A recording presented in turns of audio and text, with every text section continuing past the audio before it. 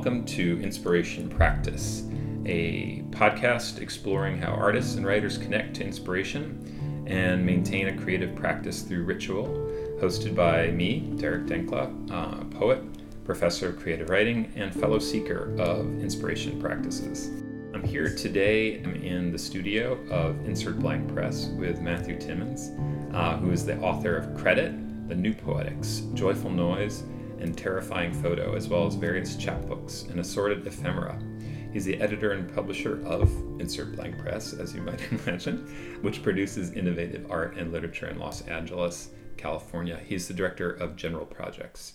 And I'm sitting here looking at beautiful prints made by, what's the name of the? Little Friends of Printmaking. Little Friends of Printmaking. Yeah, they're super sweet and they're very vibrant. And it's a wonderful atmosphere to have a chat in. So I'm really grateful to you for agreeing to do this with me. Of course. Thanks for having me on. Yeah. Love it. And I love this space, so this makes it really good. This is my first post-pandemic in-person interview, and I feel like the CDC may be knocking on the door telling us to put on masks. As soon as the podcast goes up? Right. They're like, what the hell are you guys doing?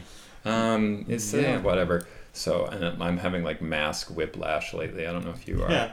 But So, anxiety practice, is that the new title of the show for today? I think actually that's the subtitle. Subtitle right now, yeah. I think inspiration and anxiety as an artist are very hard to tell apart. Yeah, I believe that's very true. Yeah, because it's like things that bother you are often the things like the stone in your shoe is that get often you going. Sometimes inspiration isn't like the cool sunset, it's like the asshole who took your parking space or the last president or anyways. Right. But that's a good transition to my usual first question, is the what you ate for breakfast question. But do you have a daily practice that you have, like a ritual practice that that gets you going, or is there another way that you sort of get to the page? Yeah, so I was thinking about this beforehand because I listened to the show enough to know that this is your first question. And, it's a funny thing because I think that my answer initially is like, no, I don't have a ritual. I don't have a regular everyday practice. Mm-hmm. I've been freelance for over 10 years, so it's kind of like, you're half the time you're looking for jobs and half the time you feel like you actually have like enough time to not just look for other gigs, but also like make work. Mm-hmm, mm-hmm. Running the press, getting to the page is happening all the time. Right. Sometimes it's not my page. It's always kind of in a way it always feels like this is my space, my page. I fill it with, the art that I like. I publish books because, I've read the ones out in the world, and I feel like, we need this other one too. Mm-hmm. It's like, I think they're important. So yeah, it's a variety of ways that I end up in the same place, and that is actually, that sounds kind of like a bummer, but I would say actually it's a great thing, Mm-hmm. And so my first answer was, of course, no, and then I realized that actually, it's just over the last, since last Thursday, I've completely rearranged and redesigned my office. And I'm also that person who, I know where everything is. I know where everything in my office is. You're like the intern's nightmare, because they're like, what's the filing system? Oh, Matt's brain. Yeah, yes, exactly. And that's why I've never been great with interns. Yeah, no, it's like, but that's the trouble with a lot of, artists and undertakings. It's hard to translate your process to someone else. It's an acceptable level of OCD in our social world. I hear that. It's like it's okay, because I know where the stuff is. But then I feel like that is sort of a daily practice that, not to argue for certain mental illnesses as also possibly an aesthetic practice, but I feel like my OCD also lends itself well to a kind of aesthetic practice as well. Mm-hmm. If it is just as simple as making the gallery look nice, if it is just as simple as I do a lot of appropriative writing, finding the tics in found language that kind of make it characteristic. You see that little thing that's, like you said, it's scratching an itch. Mm-hmm. It's the guy who took your parking place, so then you decide that, tomorrow you're just going to get there 5 minutes earlier. Right.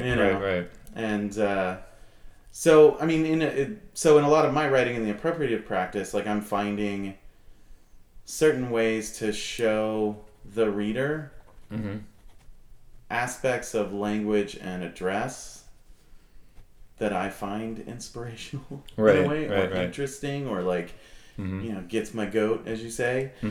So like the recent chapbook that Harold Bromwitz published on Eohippus Labs, I mean, that honestly came out of doing Google searches for another project, and then, seeing this little drop-down box that was like, how can you say I love you to, your significant other without saying I love you? And it's like, that's hilarious. Right. Like, and you're referring to Love Prose. Love Prose, yes. Which you recently gave to me, and I really appreciated it. I think I told you afterwards that I wanted to stop being an interactive human being afterwards and just acknowledge that I was some form of like a hormone-driven robot, because I think I'd said half of the cliched things, or maybe all of them in your book, and by the time I was done, I was like, I don't think there's an original emotional bone in my body. My poetry, aside, but the things we say to our loved ones are like, the script is pretty regulated, and you really trot it out, and it's like a terrifying avalanche of things that in the moment I thought were sincere. Yeah, but I mean, are they not? I mean, aren't they? I think they are. I mean, that's the thing. I mean, Oulipo would, back in the day, just to go old school, Oulipo said like all of every book, every narrative is scripted. You're just kind of pulling the script out of the ether, and like instead we're gonna like mathematically create, traps, mazes in which we'll devise the labyrinth for which we will escape. I think there's some. I'm not getting that right, so all my Oulipo friends can like start making fun of me now. I think most of them are probably dead. Insert laugh track here. No, I think many of them are very much still alive, but and I'm sure we'll be pissed. No, they won't be pissed. Whatever. But it's like you see the kind of like, it's difficult because they're very subtle structures in these kind of narrative arcs. I mean, obviously, if people are studying narratology, you can trot out various kind of actual, very specific, tropes in narrative that do certain things. But in reality, when you're sitting back and Netflix and chilling, the storyline is always kind of going the same way. And when it actually surprises you, you wake up and yeah. I mean, the thing that I loved about that. Well, I don't know. Love is a funny word, but when I got some anxiety after reading the book, but I appreciated being reminded that I was alive and a thinking creature. Because some things you read, you're like falling asleep reading it, and you're just like, can I make it through this New Yorker piece on GMOs, even though it's important? But with that, I was thinking, oh my God, all of our love language is totally coercive. I think that's what you really captured is like. It's incredibly manipulative and coercive. It's sort of like, it's by the end it's super sad. It's like, love me, love me, love me, love me. I mean, the whole book could have been that, right? Yeah. I mean, it's a funny thing because like I see the kind of sad sack aspect, and I think that's like for sure, and that's why initially I'm interested. Isn't this hilarious? They're going to say it this way, and that's a really weird way to say that and whatnot. But then somehow I'm like almost more interested in the brilliant variety that we are able to, which that slim chapbook is like 16 out of 16 million pages of actual reality. Right. Yeah. And so it's like that kind of, even though it is like sort of the same script, which of course, as you said, every single sentence is there is just like, love me, but how many different ways can you say that? And it's fun. And that's kind of exciting. Fun. And then I think and frightening. Because you're like, in the moments that you've said such things, you think, oh, this is really cute, Yeah. And then when you see hundreds of them, you sort of think, this is sort of less than cute. And then of course I just put it all in alphabetical order, as is my tendency. I like to put things in alphabetical order. I don't know why, but that's like A.B. Sideri, right? Yeah, and published a book called A.B. Siderio. By Pablo Joffre. Similar kind of tendency. It's like when you go to learn your poetry terms and you're, it's the first one on the list. So that's why I know it. Yeah. I get kind of weak around R, but I'm strong. I'm strong in A and B. Good, cool, yeah. Probably me too. At some point, I really tried to learn the various rhythmic kind of terminologies. Yeah. I had to learn that to teach, and I always knew, like, everybody, like, iambic pentameter, and I felt like comfortable with that. But I realized as I taught it, I was like kind of faking knowing it.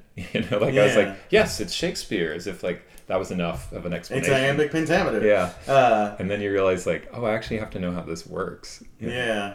There's a thing about the rhythm in poetry that I want to say it's Florian Kramer, but an essay he wrote about like a Steven Seagal movie where there's this DVD that if it's put into any computer, it will like steal all the nuclear launch codes, and it's like, and it's just like if it actually ever goes into a computer, it will just like steal all of the nukes. Yeah, they sell that on Amazon for $19.99. Yeah, it was an AOL disc. I think they were free, but right.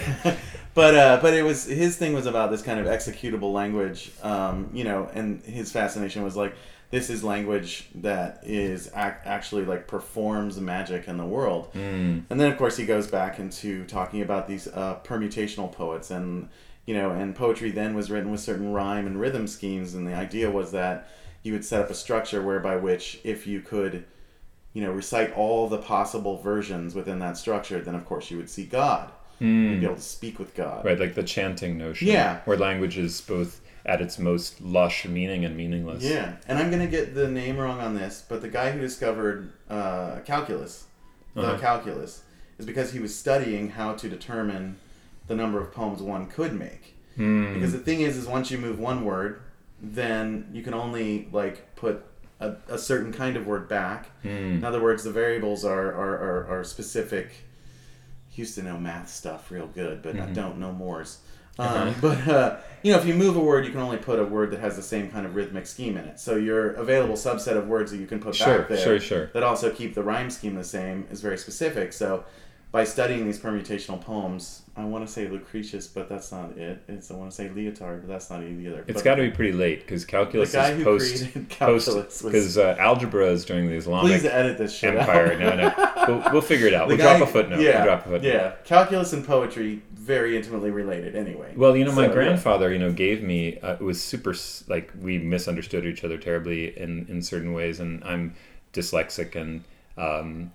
My brain just functions different than his, and he was one of these valedictorian types, and he gave me a book of calculus for like my 16th birthday along with a New Yorker subscription, which the second part I actually got something out of, and he told me it was the most beautiful book he'd ever read, and for him it was almost as beautiful as reading Shakespeare, and that the structure of calculus just moved him almost to tears. And he was not an emotional man at all. So this was like a profound statement. I never saw him express anything more than bafflement as like that's the most extreme emotion. So I think there is some connection there between like the architecture of reality that people perceive in mathematics and the architecture of the heart that people perceive in poetry, right? Yeah, for sure.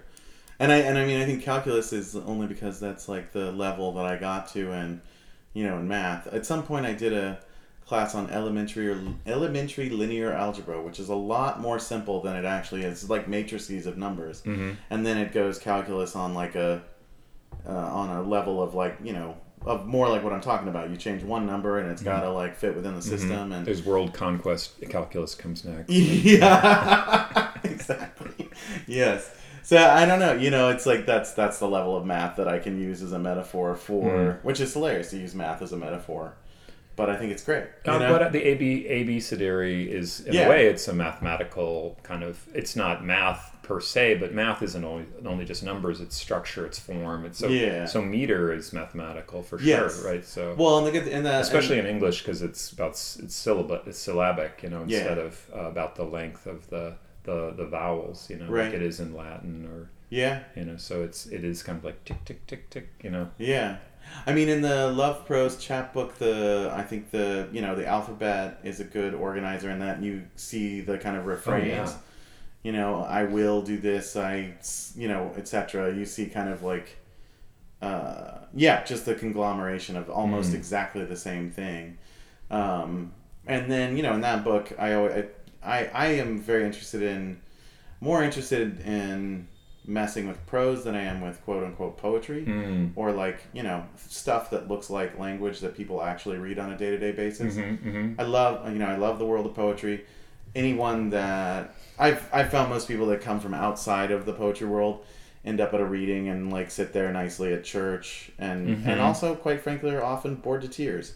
Yeah, because they don't really have a way into it. Yeah, you know. Yeah, it's tough. Like conceptual poetry, which, you know, to some extent yours is more approachable than something like Ken Goldsmith, where it's very hard to get into unless you kind of understand the frame around which the boards are built. Yeah. And so the sort of the immediacy and the consumer friendliness of it is not totally present. And in some ways I'm sympathetic to that as an art project, and in some ways I'm opposed to it.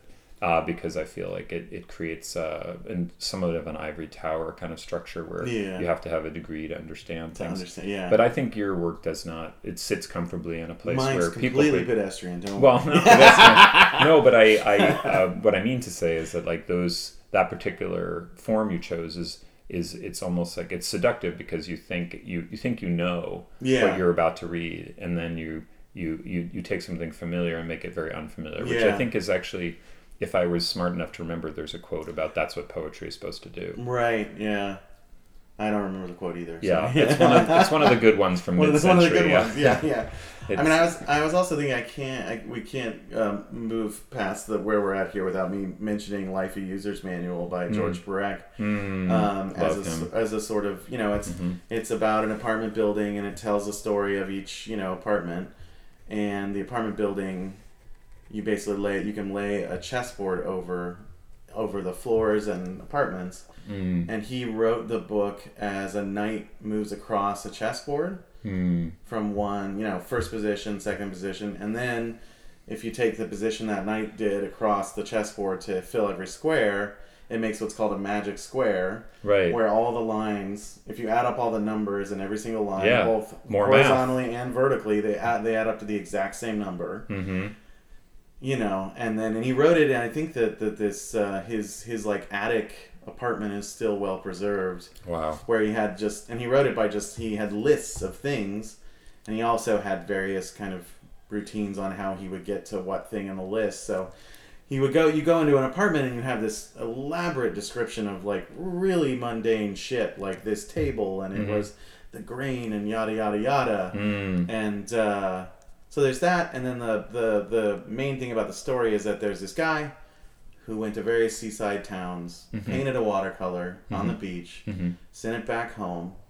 You know, this other guy took the watercolor, affixed it to the board that you would make puzzles out of. This puzzle maker made that into a puzzle, and the guy came home from his trip, made all the puzzles, each one getting harder and harder and harder.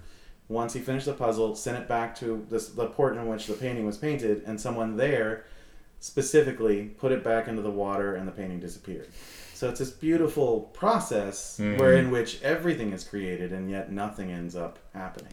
Right. I mean, or everything happens and nothing, it goes back to nothing. Everything's created, everything's happening, but everything goes back to zero. And it's, It's like, it's this notion about like once the artwork is viewed, it somehow dissolves. It's somehow it's the act of creation, the act of consumption are connected, but somehow disconnected in a way that that's I often think about the difference between what drives someone to make art versus drives someone to buy it.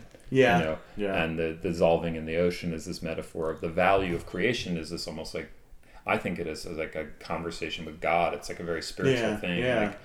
If you believe in that sort of thing, and if you don't, it's like this. That's why I talk about inspiration, because sometimes we know not what we do. It's the muse flowing through us. The pen starts to move, and we can't stop, and we're not quite sure why.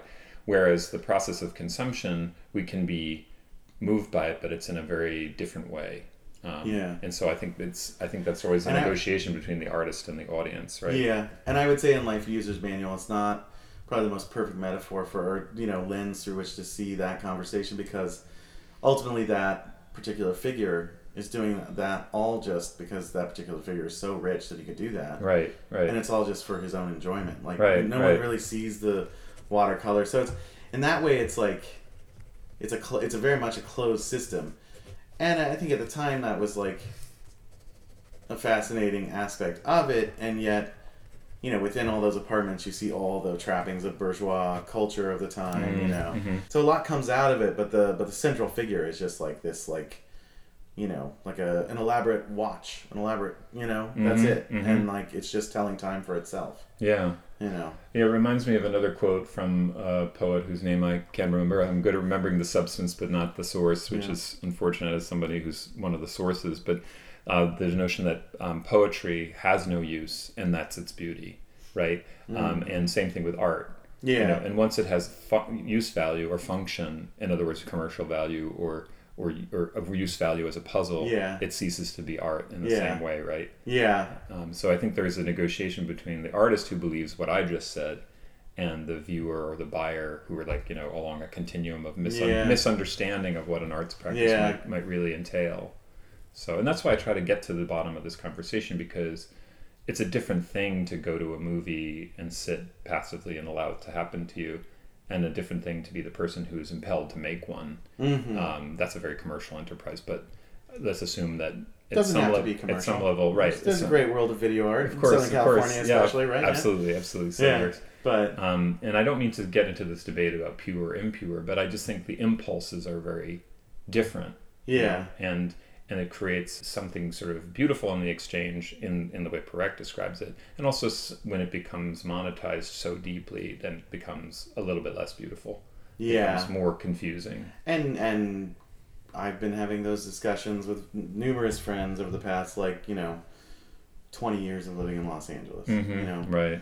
Because living in Los Angeles over the past 20 years has been very fascinating to see, little things crop up in Chinatown, mm-hmm. Culver City, etc. Finally, for downtown to come back, and of course, I'm just telling. I just have the particular lens that I have because I showed up in 2003, and I know that in the mm-hmm. In the early 90s, it was the art world was very much already in downtown, and then it left, mm-hmm. and now it's back. But I only know that from talking to people who've been around. But discussion of the market. And mm-hmm. And I mean the market, capital M, right, art market AM.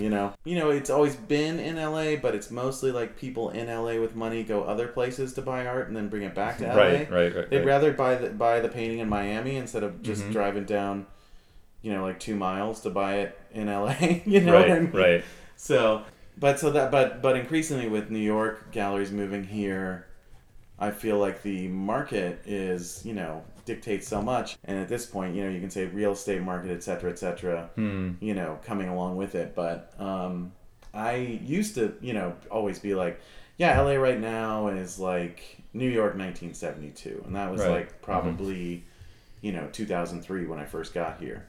And, and then in the mid to late aughts, I think that LA was like New York 1982 and so forth mm-hmm. and so on. I wanted to go back, if we could. It was thinking, I think about this a lot, and I wonder if you have a reaction to this. And then I want to come back to your own practice, because I think we didn't touch on that enough. So I just want to put a little page mark in that. Because I think we hit like 30,000 feet, and I want to kind of get down to some granularity. Because sometimes what the podcast for me is, as a person who's re-embraced my arts practice after having left it for many, many years to do kind of shadow artist work, to use the parlance of The Artist's Way in Julia Cameron's book. I finally remembered an author's name. I feel good. Good work. Thanks. But that I was like supporting other artists or supporting businesses that I thought had like an artistic vibe to them because they cared about the world in a certain way that I found, oftentimes it was former artists starting businesses. So I was like a supporter. I was like the roadie. And now I'm making this transition. And so I'm trying to figure out, what a life in art looks like that I was confused about in my 20s and sort of left for doing quote unquote real work. And now I'm back at it and I have my own ideas, I have my own thoughts and feelings about it, but I'm so interested in how people stay at it for long periods of time to sustain their interest. And I was thinking about, so we'll bookmark that for a second, but I was thinking about our discussion about Perec had me thinking about this thing that I often think about, is that there are people who walk through a public park and they see the flowers, and some are content to see the flowers, some want to paint the flowers, some want to pick the flowers even though there's a sign that says you're not supposed to do it, others want to donate more money because they want more flowers, and some feel like they see that flower and they need to buy a flower, right? Like these are all different impulses. Gotcha. And I think the artist is the planter of the flower sometimes, and the painter of the flower, right? And then all the other things those are different roles in society, and they create some tension with the picker of the flower and the planter obviously are a little bit at odds. And the painter of the flower and the buyer of the flower are doing different things, right? So I think that makes a clearer metaphor when we think about creation with a capital C, as opposed to what we create as like thinking about the difference between people who are motivated or inspired, however you want to say it, to do this funny practice of making the world more understandable or beautiful, right? Beautiful is planting the flower, understandable is painting it. Maybe. Like understanding beauty versus or designing the garden, right? Planting the flowers in. Exactly. Right, these impulses to channel our natural impulses into something that can be explored over time by others. And how it is explored over time by others is, not under the control of the artist always, right? So it can be just thrown into the ocean, like in a... and it's funny because it's like form, content, reception, right? It's like, and if we're using the park, it's like, it's like the form of the park or where the whoever designed the park, and that's landscape design. That's cool. That's an art form, but most people probably wouldn't consider it like so much of an art form. It's sort of like in that architecture world. It is an art form, but most people who practice it, you wouldn't consider artists. Right. A few, you're like, okay, all right.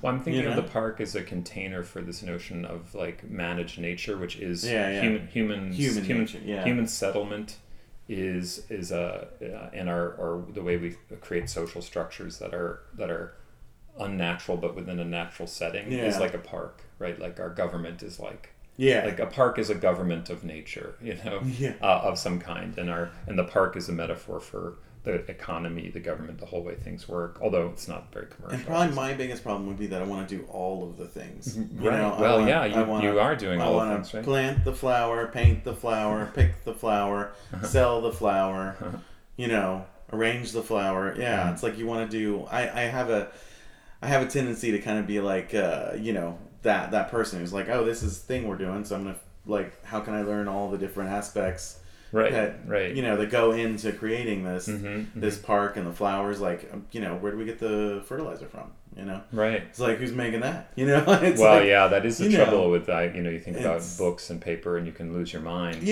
I mean, that's, I think initially I was making a lot of chapbooks on Insert Blanc, but then it was just Insert Press, right? And we did a magazine where we had, I think, 4 registers and then hand sewn into like these covers, and it was great. It's gorgeous. Love that thing. Fold magazine, big fan. We did one issue, it folded because we were folding too many damn magazines. Right. and it's so resource intensive. It's resource intensive, and it's just like, and also it's that thing where if you know yourself well enough.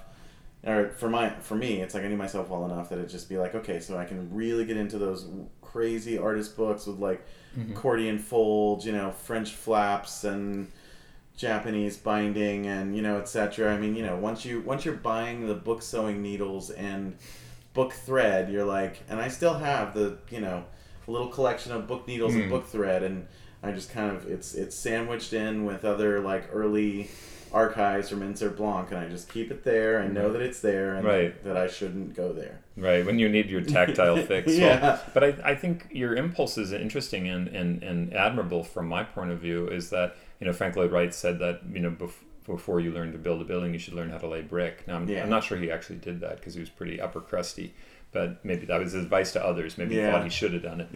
But I do think the impulse to understand the craft from the bottom up, even if you abandon it, I think is an interesting one, and it gives you respect for the people who do that work, right? For sure. And that's the thing. I mean, I love all the the various books on like handmade books. Love to see because it's cool. And I've been to the Minnesota Book Art Center, which is a really good one. I appreciate it. I mean, you've seen the old typewriters, but once you talk to real printers, you get into like very specific Heidelberg printers. You like you know, there's various cool names for Heidelberg printers. And I know various printers that have these little machines like in their studio, and it's like, how do you have a practice where in which you've got a 1.5 ton object that whenever you move, you gotta move that too. You know, it's like, and well, so, you know. Printing presses are, I think, you know, rarer and rarer.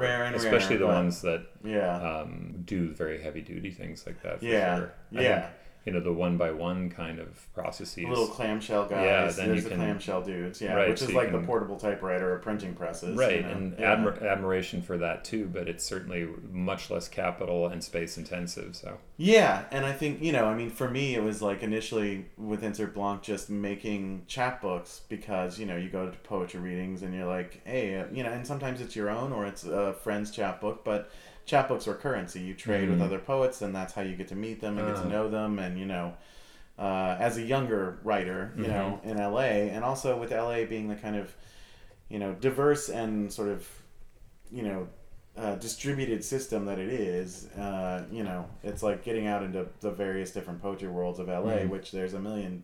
So many. You know, which makes sense for a city county like Los with Angeles. 88 cities in it or something. Yeah. I think I might have made that up, but somebody told me the recently was 88. So I believe it. Yeah. So that actually adds a new category to our park metaphor, which is that it's when artists exchange art with each other, which I always thought was like super glamorous in like the early days of the modern paint. I was like, Picasso's given, you know, stuff out to Braque, and they're just, you know, chilling with their little lithograph exchanges before their stuff was worth as much as it became worth.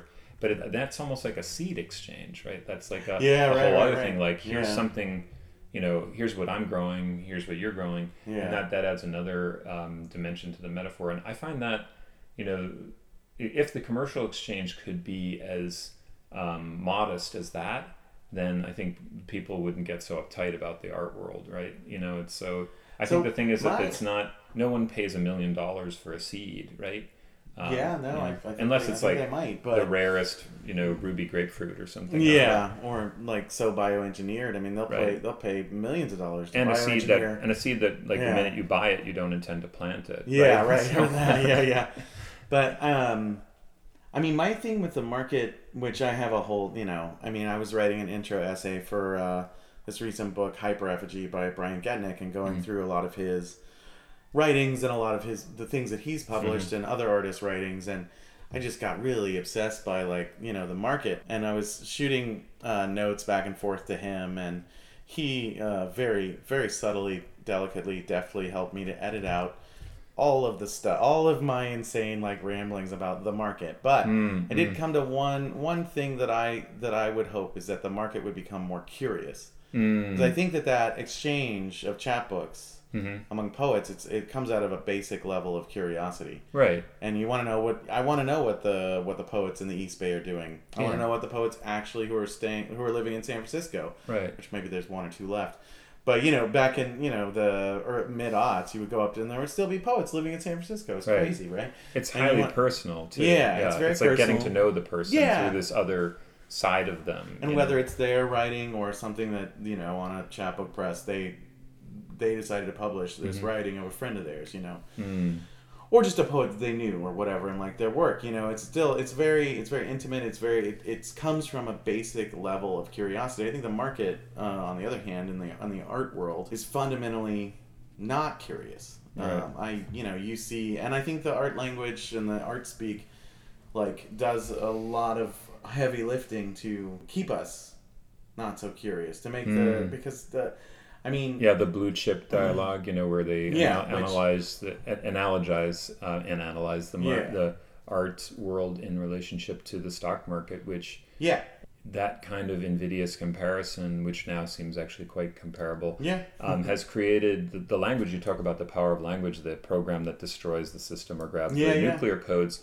That's kind of like the nuclear option for the integrity of art, you know. And I don't think we are facing a very unusual system where capital kind of is creeping into every corner of our lives. Certainly by mid-century, capitalism was winning in that regard too. Yeah, and if not, they got Clement Greenberg to make sure that that American art was like ascendant across the globe. Oh yeah, didn't the CIA plant, right? So So it's like, creating the language to create empire. And then Mm-hmm. the thing is like in the art, I think in the art world, and maybe this is true in poetry and literature as well, but I find it to be really much more clear in the art world. You could see when like there were, when art writers had a lot of power, then all of the artists started doing their own writings. Mm-hmm. They're like, if you guys are going to tell me what my work is about, well then I'm going to sit down and jot some stuff down and craft my own story about the work, Mm-hmm. and then I think more recently you see artists doing weird interventions at fairs. You see all these offshoot kind of fairs, which end up being often exactly the same as like the difference between Basel, Miami, and Nada Art Fair, Miami. I don't know. Right. There's a huge Right. difference. I think people on the ground would be like, well, yeah, if you're in Art Basel, that's one thing. If you're in Nada Art Fair, that's kind of like not as cool. But I mean, basically to me, they're the same thing. Mm-hmm. The Felix Art Fair versus Art Los Angeles Contemporary or whatever else, or the new Frieze Art Fair, right. at Paramount. Like, are they? Well, Frieze obviously is the big game. Felix is this offshoot thing. Just started this weekend.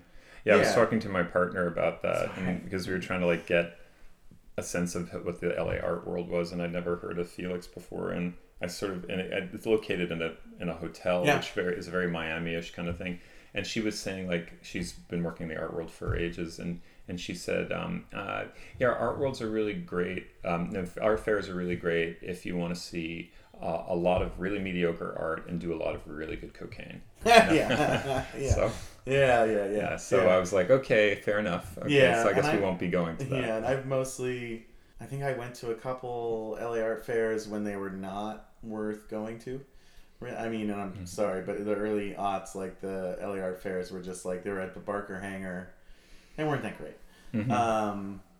So I went to early ones as like a viewer. Mm-hmm. And then anymore, it's like if I'm at an art fair, I'm like working. Yeah. That's just, I go to these art fairs with great excitement, and Frieze in New York, you take a boat to it, so it's like kind of this like very romantic thing, and the boat ride's kind of the best part, by the way. Poets love boats. Yeah, hey, down. Crossing the ferry, that's Walt Whitman right there. I was like tracking his discourse in real time, and I get there still with some degree of excitement, although then I realize it's like a cattle process all through all these little gates that you're herded, and then I end the whole process feeling exhausted and used. So, and you saw like one thing that like and one thing that was a little exciting. Okay, why are we all here? Yeah. And why did I decide to spend 6 hours here? And it feels like you're more tracking like trends than actually looking for something interesting. Oh, so I'm really excited about the pizza that's usually there, because it's like Roberta's or something nice. And then you're like, oh my god, I'm more interested in the pizza than the art. Something is very wrong with me. I guess. It's funny because it's really easy to sit around and shit talk art and be super cynical. No, I think I'm doing the opposite. I think I'm maybe I'm overly romantic about art, or I'm overly a booster. Yeah. But the art and the art market should not be confused. Like that elision, that invidious comparison, that elision is exactly what all the galleries want us to believe, and I think that's a mistake. I was talking to the guy that ran Acme Gallery for years. He came over here during COVID actually to see the show that we had up. The longest running show at Insert Blanc Press because it opened on February 29th, right before COVID, and I think it came down early to mid-October. Mm-hmm. But he and Acme Gallery was at like 1650 Wilshire. It was a kind of like well-known little art complex there by LACMA. And then they moved to Frogtown for like a year, and then they just like shut down. And they represented great artists. They had really great shows over the years. Mm-hmm. And he was over here, and he was like really excited by this gallery space because we were sitting outside. And this is the outside gallery, right? No, the inside gallery. Actually. So there's inside gallery and outside gallery. I should have picked up on that. That's pretty General obvious. Projects is the inside one. We started as outside gallery because we had a weird yard that nothing happened in, and we figured something could happen there. But that's the opportunistic kind of purview that you have to have as an artist trying to make art happen in Los Angeles, and I think New York taught us that a long time ago. It's like, oh, I've got a weird closet. Yeah, it's now an art space. Yeah, that was like this people glamorize the 70s and maybe the 30s with some good reason. It's like people operating outside of the mainstream and kind of artists interacting with artists. And then slowly people like Leo Castelli catches on in the 70s, and I don't know who, I guess the analog is Peggy Guggenheim in the 30s, right? They catch up to the movement, and in some ways things go downhill from there. Yeah, and I feel very bad because I do not remember the name of the past owner, director of Acme Gallery, because he was great. But he said he eventually got out because he found the art advisors, and basically the advisors to the wealthy clients. And in some senses, like the collectors themselves were basically, they had the money and they were the ones, they've been increasingly taking up more space at the table, more they've just been taking up more, they've been saying what they want, and dictating what artists are creating, even more so than gallerists or museums or these fairs or whatever. And he was just like, I just didn't want to listen to some art advisor or art advisors, good job, good for you, great position, not knocking it, not knocking on, not really shit talking collectors, but I feel like I can't identify because I don't really work in that art market. Right.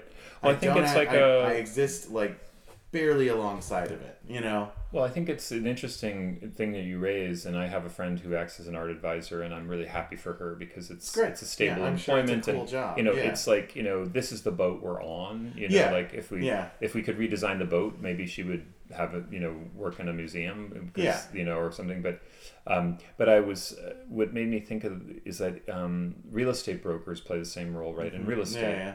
But analogizing again art to real estate is the notion is, why are there real estate brokers? Because this 30% of your income is going to be spent on real estate, and you need to control the risk as a buyer or as a seller. That as a seller, they exist for great reason, they have an education in that world that actually helps them make those decisions. But de-risking art is like an absurd notion. Right. That's right. And that's why your friend at Acme objected, because he was just people who make art are not about de-risking anything. And that's what I'm saying, the difference between a seed exchange or we want to create outrageous beauty and ugliness, and we don't want anyone to say whether it has value or not. Why do paintings sell better than sculptures or installations or videos? All those people have spent countless amount of hours crafting and perfecting their art. Well, the only commodity that sells is units, right? Like an apartment, or in the real estate analogy. So I think there's a tension there that we all feel as makers, that, and luckily in poetry we don't have to worry about that, because no one will ever pay more than $1,000 for anything we ever write, but unless we're one of the 10 poets who actually makes money. But so we've chosen this. I often make a joke that there's only one letter different between poverty and poetry. In English. But it's a powerful notion that de-risking art is making art less powerful. To both for the artists who feel like they have to conform to have a career within a context that you could have a career, which is in some ways an absurd notion too. And to the buyer who's feeling like suddenly the marketplace is exaggerated to the point where they need to have someone hold their hand through it, right? And they can't trust their own impulses. And they don't. I mean, if you think about it, it's like the art market after the 2008 crash rebounded almost immediately, and with fervor. Faster than the market. Because it was the people who never lost their capital were they went on feeding frenzy. Plus all their vacations are scheduled around these fairs. Exactly. It's a little bit funny when you go to these things, anyways, so but somebody out there with a very active whoopee cushion practice. Yes.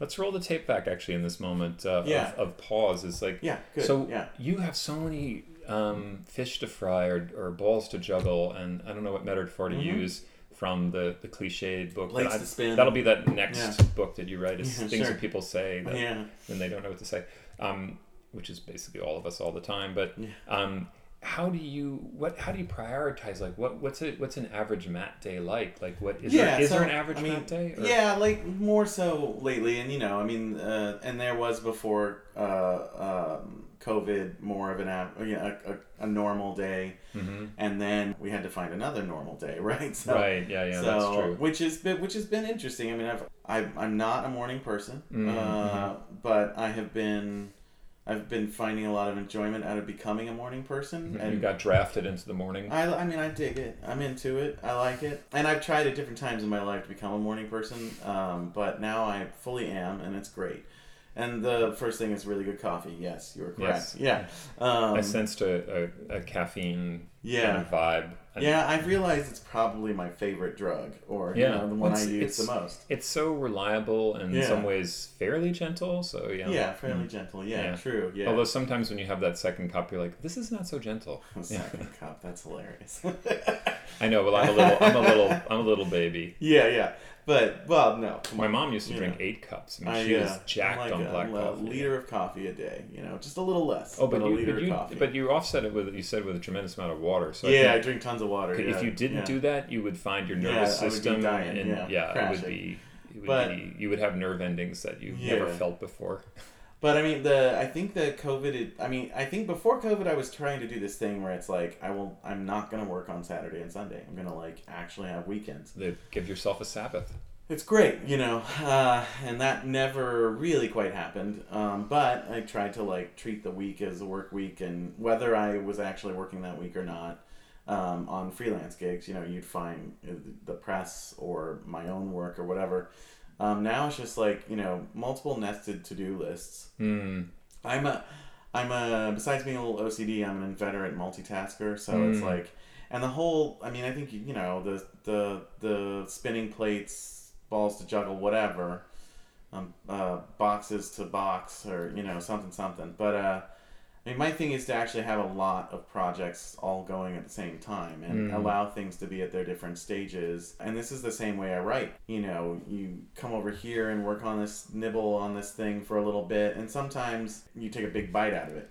Sometimes it just pulls you in and you go down the rabbit hole, and that's great.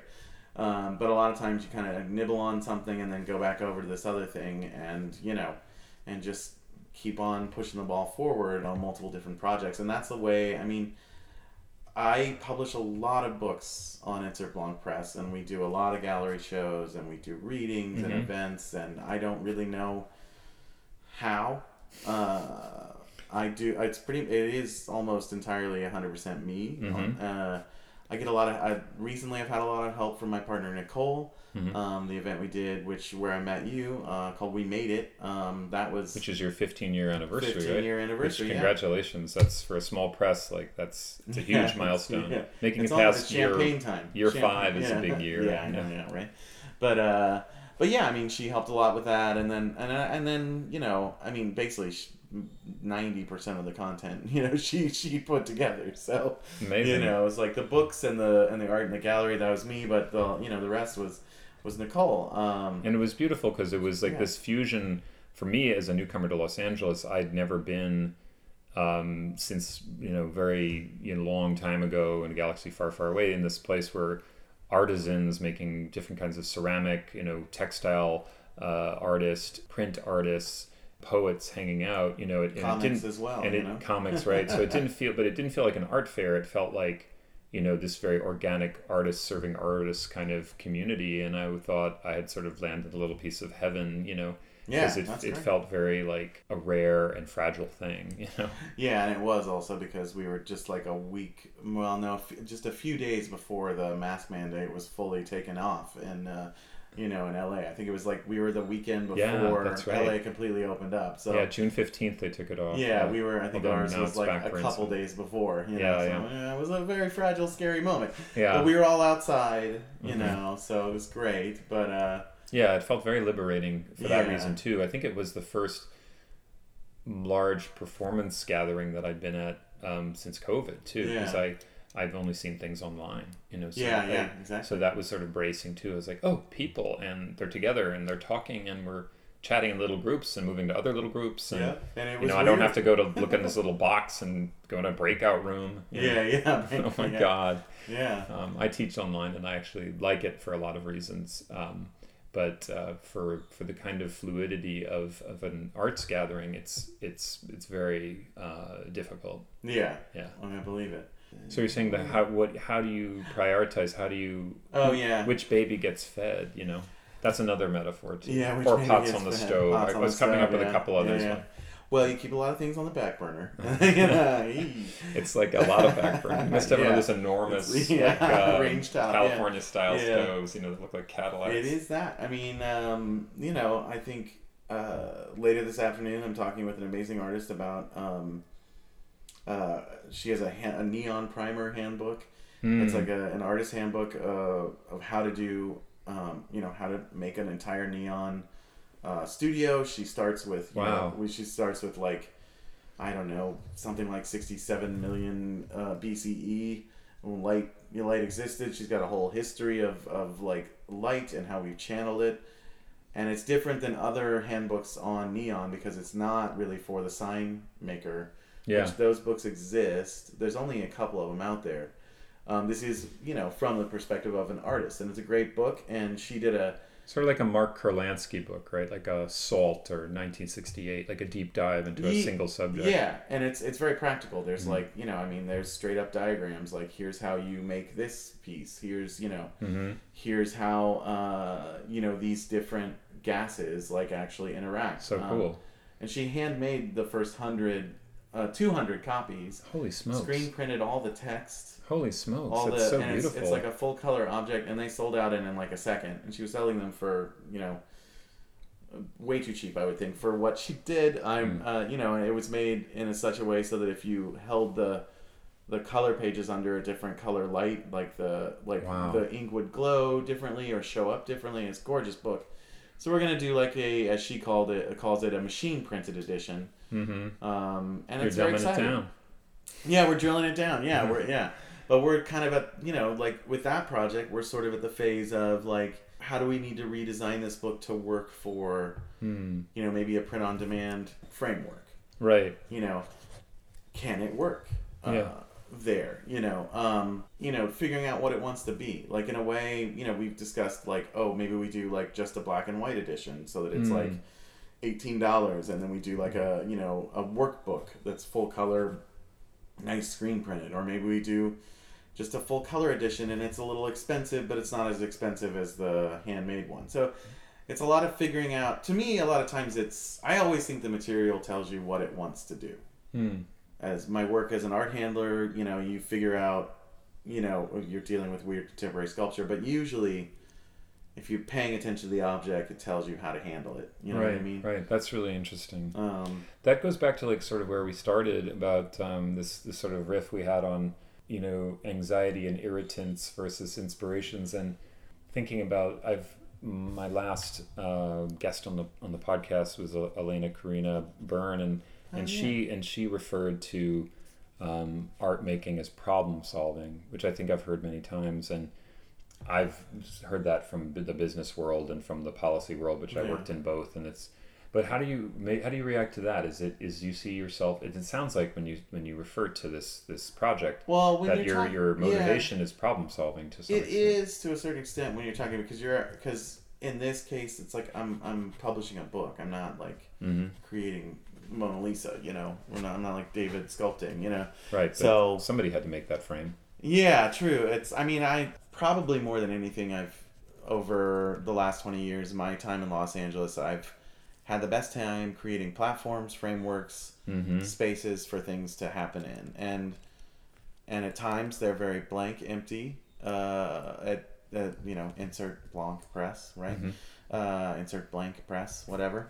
And sometimes they have a little bit more, more something around them to define them, and in my own work, a lot of times it's a very similar practice. It's like creating, for example, again, Love Prose, which is just because it's a good example to keep on kicking down the road. It was like, you create a simple, a lot of times I'm just like into creating simple rules. Well, we're going to take you know, this section of how, you know, go to a few websites that tell you how to say I love you without saying I love you, or, you know, because mostly it doesn't say directly I love you. But of course some of those websites even allowed that in, and I was just like, well, these are the pros. These are the pros. They're telling me how to how to spin my love pros. Pros. Yeah. So, you know, that's it. And one of the things my biggest downfall is that I try to be like exhaustive and like kind of, you know, and my book Credit is a perfect you know, example of that, and how it can go at least okay, let's say.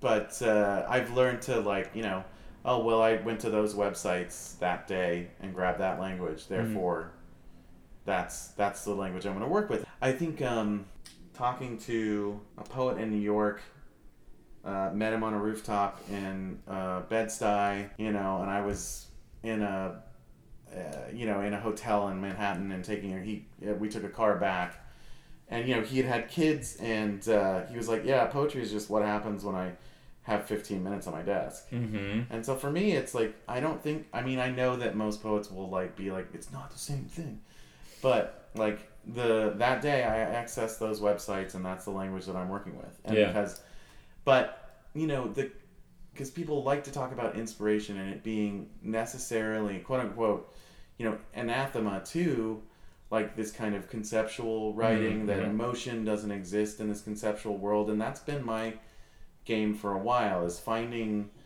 so the book Love Prose is from a larger book that I've been working on called Encouraging Words, and I've been looking for you know, love language, you know, looking at just encouraging words in various different places. So like exercise speech, like an exercise coach, like what they say between like 1, 2, 3, you can do it, you know, looking for those you can do it, you know, things, and finding those kind of and then, you know, going through Republican debates and finding all the you know, encouraging things that they actually say, and spinning it into a stump speech that is surprisingly, you know, encouraging. Well, let's say there you go, and affirmations. Yeah. I mean, you realize that because they're using all kinds of language that's trying to get you to be like, you know, like we do, and it turns out that sometimes, they really do, and it's kind of fucked up, you know. Like, but, well, it's like there's a fine line, you know, that when I had John Hall on to talk about his daily negations, which is his reaction to and he spoke about how his response to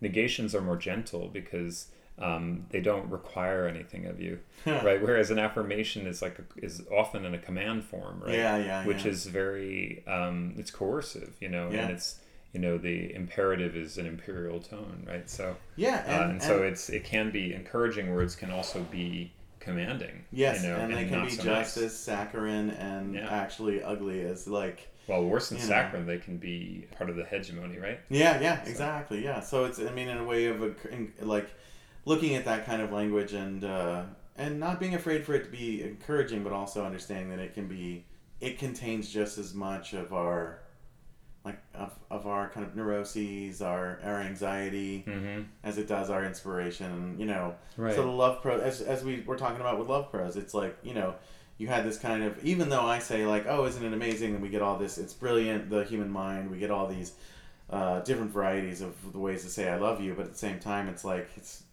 ew, it's kind of yuck. Yeah. And when you see them all together, you sort of think like, it's not so pretty. And it's like, you know, it's like, and it is coercive. Yeah. Like a lot of that language is kind of like coercive in a weird way. So it's burdensome, you know, like keep it to yourself, you know. Just do it with your eyes, show it with your body. So speaking of which, let's turn to something that has inspired you. A lot of the works that you produce of other artists, obviously you have to capture a place in your heart, mind, and then physically you have to like lift them up and make them. Could you share with us a piece from one of the more recent artists that you supported and published? I'm going to read from Harold Abramowitz's piece. It's And Then in Here, and it's from Colloquy at the Abyss, a fugitive amalgam with Will Alexander. It was a book I did during COVID, that we published during COVID, of a conversation they had, I think, back in quite a long time ago. I'm an owner of this book and quite enjoy it. Thanks. Yeah. So it's let's see, where are the conversation they had a while back, and then we published some of, their individual pieces. And I apologize, Harold, in advance. He reads it better than I will right now, but I'm going to do my best. So I'm just going to read the first bit here. It was one or it was the other. That much and violence, if you were a prince. That was the way the picture wanted to go, to put up its fists and fight. But we were broken for the way we spoke of mediation, as if your emotions were better than anyone else's. It was in the way we looked at time. It told us all sorts of things. I was walking. I was eating food from the palm of my hand, and then I wondered what the point was. Troubling times. It is the force that folds the violence that calls us names. I'm a junior lying in my casket, and that was before you believed in me. What I would then say to you is about the state of my heart. I was a child, a junior, but we call each other by name all the time, and the way we are falling now is even more meaningful than it was at first. But who knows, it takes all kinds, and then bright colors, and then you are feeding me feeling, and then you want to tell me the world is this way or that way. I was walking on my knees, I put my hands in my pockets, and then you asked me something. I ran out of the house crying, I put my hands in my pockets, and told you that I was going to feel much better. So that's the beginning of that piece, anyway. Yeah, and it goes on for I think several pages. Yeah. It's an interesting book, and the conversation between artists, actually, it's interesting. It reminds me a little bit of some of the things that we've touched upon. Yeah. Obviously, they're doing it from a different point of view, but it's always interesting, those dialogues. It's been a super pleasure talking to you, and you. I always feel like each conversation I have is like referencing the previous one, at least in my mind, and I bring those forward, and so I think there's a development that I feel, and I think today was moving that kind of understanding forward. So I appreciate it. That's great. Thanks so much. Yeah, thank you. Yeah, it's been great.